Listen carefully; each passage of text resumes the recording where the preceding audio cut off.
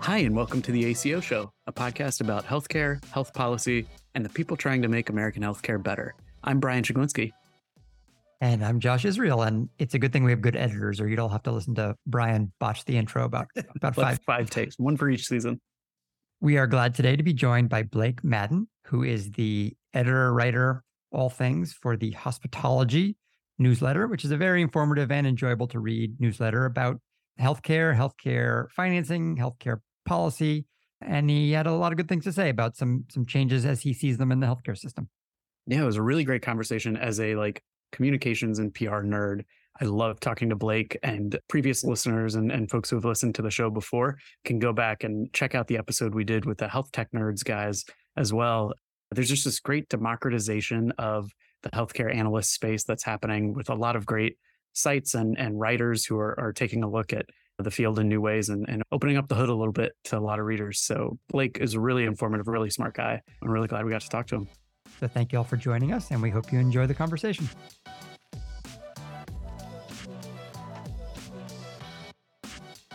And now we're proud to be joined by Blake Madden from Hospitalogy. Blake, thanks so much for taking the time to join us today. Yeah, thanks for having me on. I'm excited for this conversation. Yeah. Well, first of all, let's start from the very beginning. What is Hospitalogy? Can you tell us a little bit about the community that you've built there? No, absolutely. What isn't Hospitalogy? No, I'm just kidding. Yeah, so funny story. I used to do consulting, healthcare consulting, M&A, and kind of valuation advisory type work. And just to get ahead of my fellow comrade analyst, I started writing a newsletter. And at the time, it was called The Healthy Muse. And I think it was back in late 2018. Just wrote it once a week and kind of just did news aggregation and with some thoughts. And that kind of snowballed into maybe around 1,500 or so subscribers, just kind of organic word of mouth, which is cool, but never strategically tried to offer it or do anything with it in any way.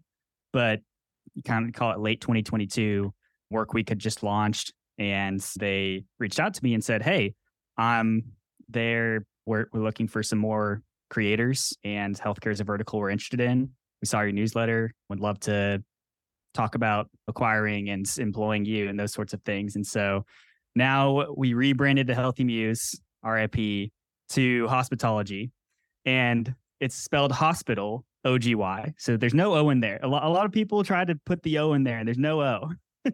but more or less, I write about the business of healthcare and partnerships, M&A, strategy, and try to distill it down from my past consulting life. And I write it twice a week, and it's been writing it since April of 22. And now I'm up to around, it's crazy, 20,000 subscribers or so. So it's been a fun journey, and it's unlocked a lot of doors and a lot of really interesting conversations with folks like y'all. Yeah, it's a good newsletter. I really enjoy it. It's one of those that I read regularly. You've got a really nice way of being informative, but also keeping it breezy. One of the articles I enjoyed not too long ago was top trends in healthcare. So let's dive in. What are you seeing going on right now in the healthcare market? No, absolutely. Great question. As we all know, healthcare is constantly changing. And I think that we're going to honestly touch on a lot of topics that I'll bring up here today. The first of which I think is just so pressing right now is the vertical integration game. I've written about that a few times this year, and how you've got the Optums of the world, the CVSs of the world, Humana, even Kaiser, other folks are buying up services assets or something that's below or above them a level to go along with that. A lot of Medicare Advantage activity is kind of spurring that movement.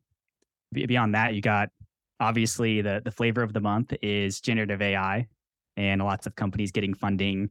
You got Hippocratic AI getting $65 million for nothing burger right now, but with a lot of promise, right? So I'm interested to see how things like that pan out. And then besides that, lots of uncertainty in the macro environment with interest rates and lots of high profile, interesting failures and business case studies to learn from, as far as the Babylons and the Envisions and those folks and kind of lessons learned for investors. So lots of interesting stuff. Yeah, I think one of the things that really caught my attention recently, obviously because it was also a journey that we were going on as a company, was the growth of the public benefit corporation structure as this idea that was beginning to take off a little bit in healthcare, and particularly healthcare companies that you profiled in one of your posts, Alidade and Mark Cuban's Cost Plus Drugs. And I'm just wondering, like, now that a little bit of time has passed and you've had a little time to kind of see some of those models and how they've taken off, what do you see about that? Is that a trend that you're starting to see, or is that just a bit of an anomaly in the market, or does it speak to something broader about some of the undercurrents we're seeing in the system?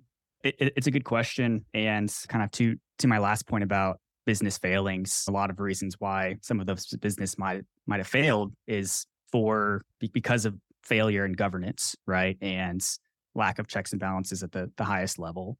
And like for that reason, like you mentioned, I talked about and wrote about public benefit corporations and how it's this really nice medium between the maximizing all profits, but also having a North Star, patient centric, or some sort of other objective in mind. And I think it's nice for healthcare. It's a nice blend of capitalism, which is like the worst, best structure in society, right? Economic structure in society, but then also aspects of like considering something else and not just the financial incentives in healthcare today. You mentioned AI, and you've written that you think that the attention being paid to AI in healthcare is warranted. Why is that? Yeah. So I think when you think about artificial intelligence in general and generative AI, you think about ChatGPT. And then when you think about healthcare, I think maybe it's Humana or one of the big payers releases a report every year that's on kind of administrative bloat in healthcare. And they always come up with some statistic that there's 30% complexity, waste, those sorts of things. So my current thinking is that there's a lot of potential for AI to kind of standardize a lot of processes, help with things like prior auth or documentation. I've written about documentation before with some colleagues in the space, and I think it has a lot of potential to unlock physicians and reduce burnout for both from a documentation standpoint, but also in data and analytics and getting kind of more better predictive insights, those sorts of things. I'm not in the nuts and bolts of those things, but from what I understand, there's a lot of promise there.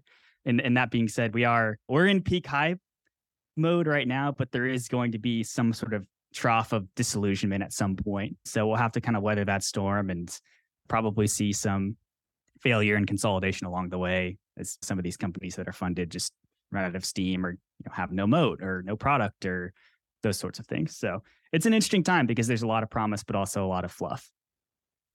Just in full disclosure, Brian does a lot of really excellent copywriting, and I have seen him trying to throw his shoes into our AI mainframe server. Just really trying to jam his Crocs really deep in fighting there. the machines. Well, yeah, I mean, I think marketing and healthcare marketers they're a little more hesitant to use it just because of the compliance and security element. But in marketing specifically, there's a lot of use cases for it. And I've definitely used it to summarize things or ask it for a history on a business. Like when I wrote about Envision, I was like, what's the history of Envision? And it gave it to me. It spat it out. And obviously you have to fact check that sort of thing. Hallucinations are obviously a big problem, but it's really useful for speeding you up by 20%. Yeah. Yeah. I think another growing trend, if we're looking at different charts in healthcare, that's just on the upswing, along with AI, is another acronym, MA. I think we're seeing a ton of growth in MA coverage and especially trying to think about what that means for the future of the Medicare program, for the future experience that beneficiaries are going to have. What are you seeing through the MA market, and what are some of the predictions about what might happen next? Yeah, we love our healthcare acronyms, don't we? Yeah, so lots of really interesting activity happening in Medicare Advantage across the board. Obviously, you have the secular growth trends in Medicare Advantage with just the baby boomer population, and United Health and Humana, CVS are all going all in on capturing as many members as they can. And when you compare that to traditional Medicare, they're structurally advantaged to do so because they have these supplemental benefits, or you have Joe Namath on the screen. And side note, I don't know why Joe Namath has become like the person that when you think about Medicare Advantage marketing, he's always the guy that seems to be called out, which maybe is a little unfortunate, probably not his fault.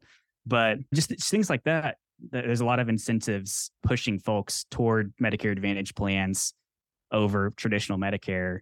And with that comes some trade-offs that not everyone understands, the narrow networks and prior authorization on the provider side, and those sorts of things. So it's a really interesting time because Medicare Advantage is 51% now of all of Medicare.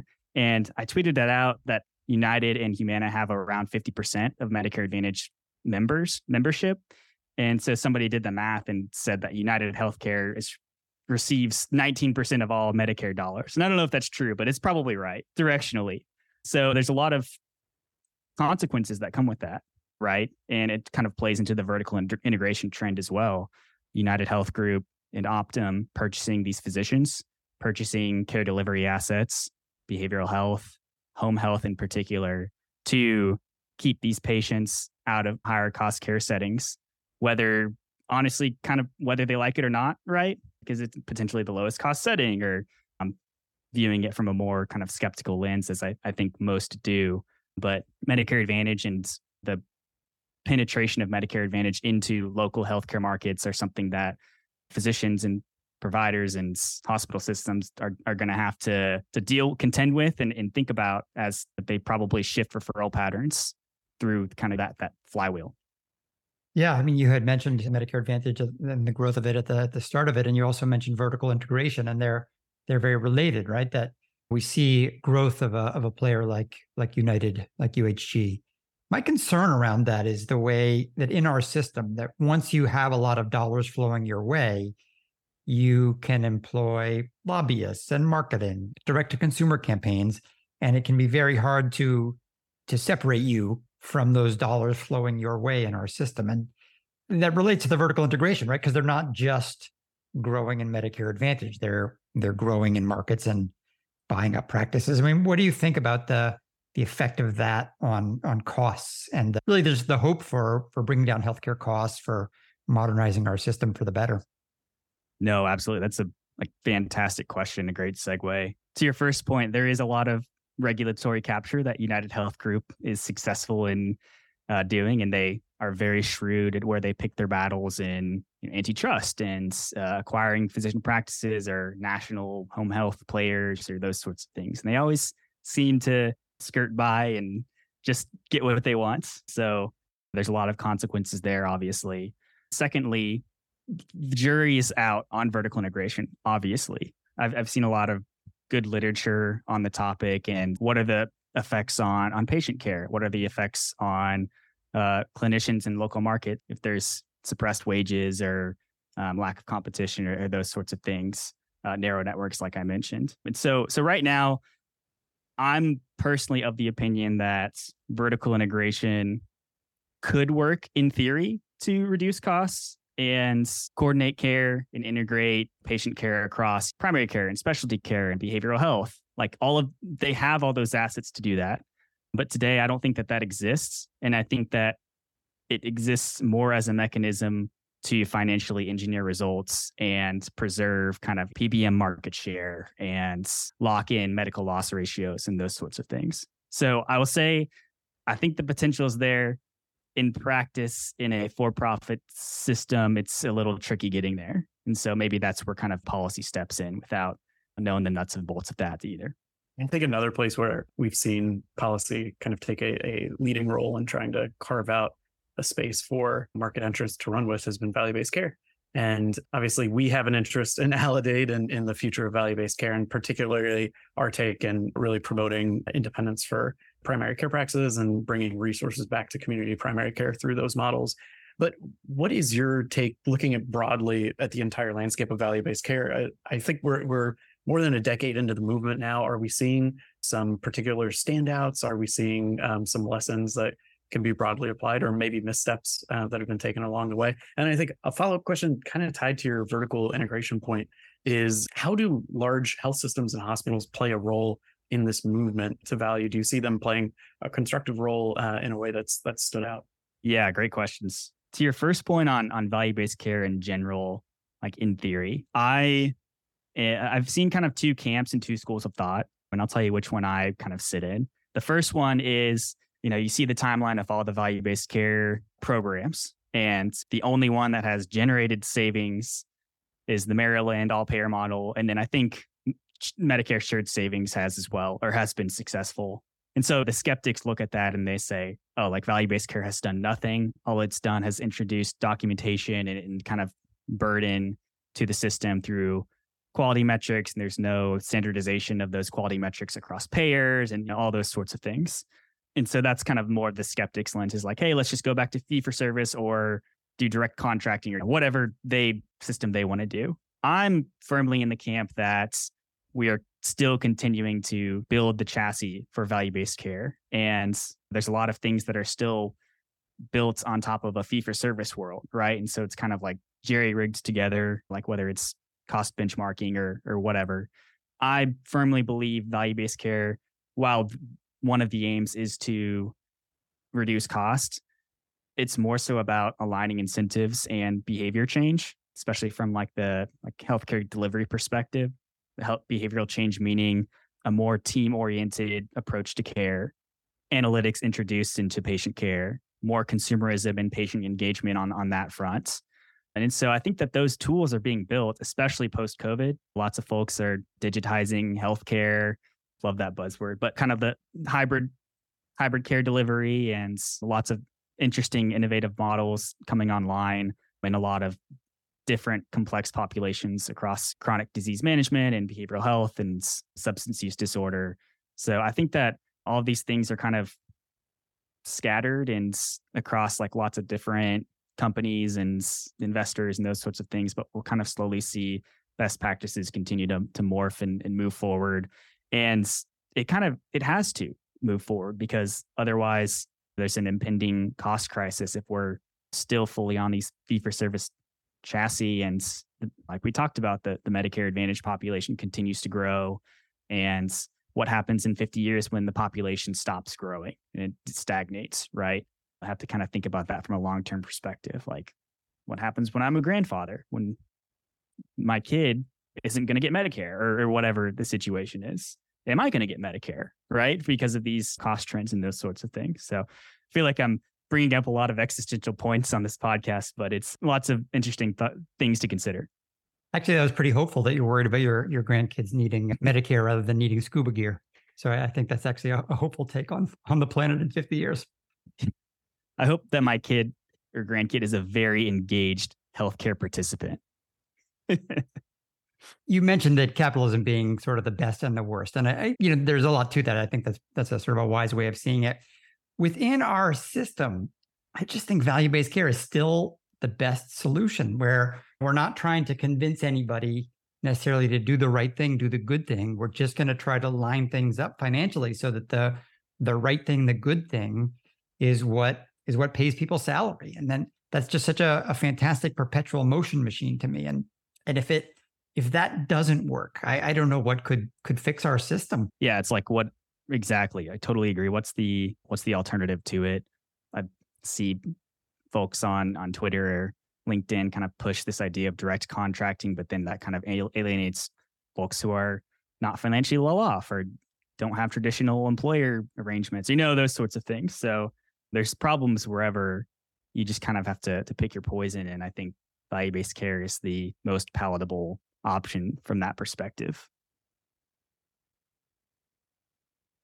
We don't call it poison, but your point is taken. maybe the wrong term there.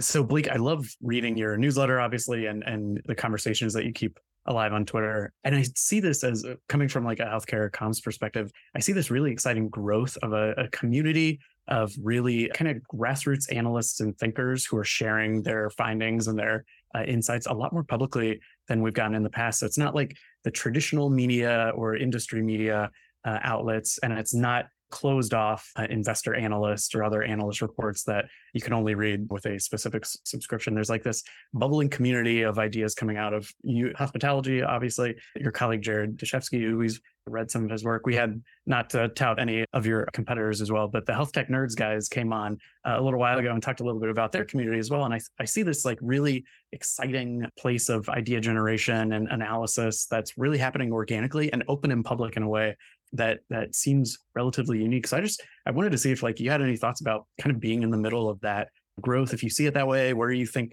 this trend might be headed of sharing a lot more of these insights transparently about the healthcare industry. No, absolutely. I think it's a fantastic trend. And first off, I'm really insulted you had the HTN guys on before me. No, I'm just teasing. I've met Kevin and Ryan. They're awesome. They were the teaser before your main appearance. I'm a member of Health Tech Nerds, so big fan.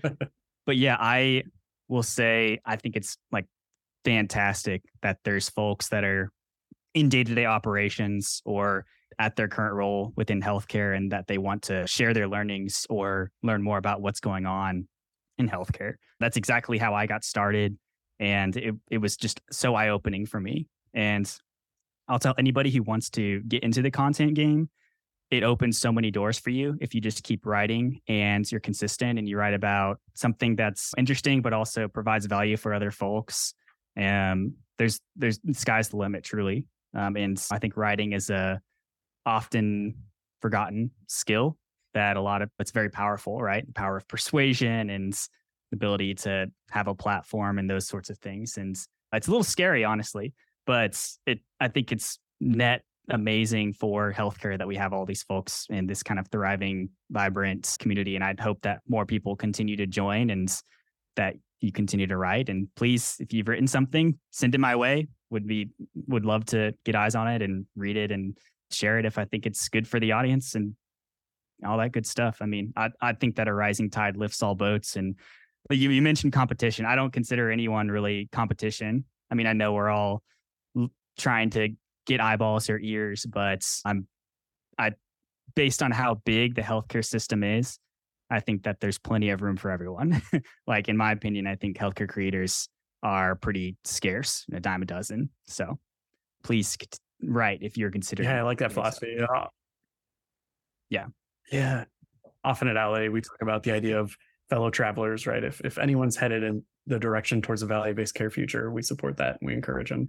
I will say, I think from like a company standpoint, I know you guys have talked about this on the podcast before about how Farzad would it really advocated for this podcast. I honestly found in my old firm that I was hamstrung a little bit about what I could say or what I could produce. And so it kind of turned me off a little bit. And so it's cool. I think Aledade does a lot of really cool, good things as far as content. And when you guys had the fundraising announcement, it was very thoughtful with the threads on Twitter. And was it Lightspeed Ventures? They had their appearance on the podcast and explained their rationale and also had a blog post and those sorts of things. So I don't know if everyone notices stuff like that, but I do. I'm kind of a freak like that, but it's fun to look at various companies' content strategies. And I think you guys are doing a good job.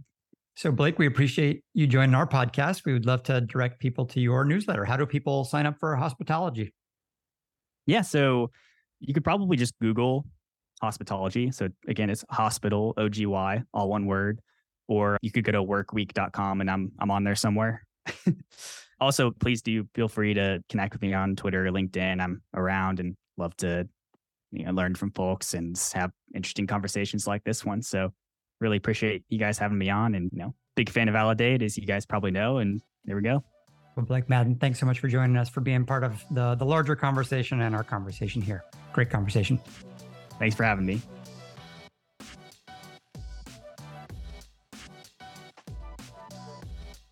The ACO Show now has a mailbag. Submit your questions, compliments, or episode ideas to acoshow@aledade.com. This show was produced by Leanne Horst, Alana Coogan, Rebecca Raymond, Stuart Taylor, and of course our wonderful hosts. Check out more of our show wherever you get your podcast. Thanks for listening.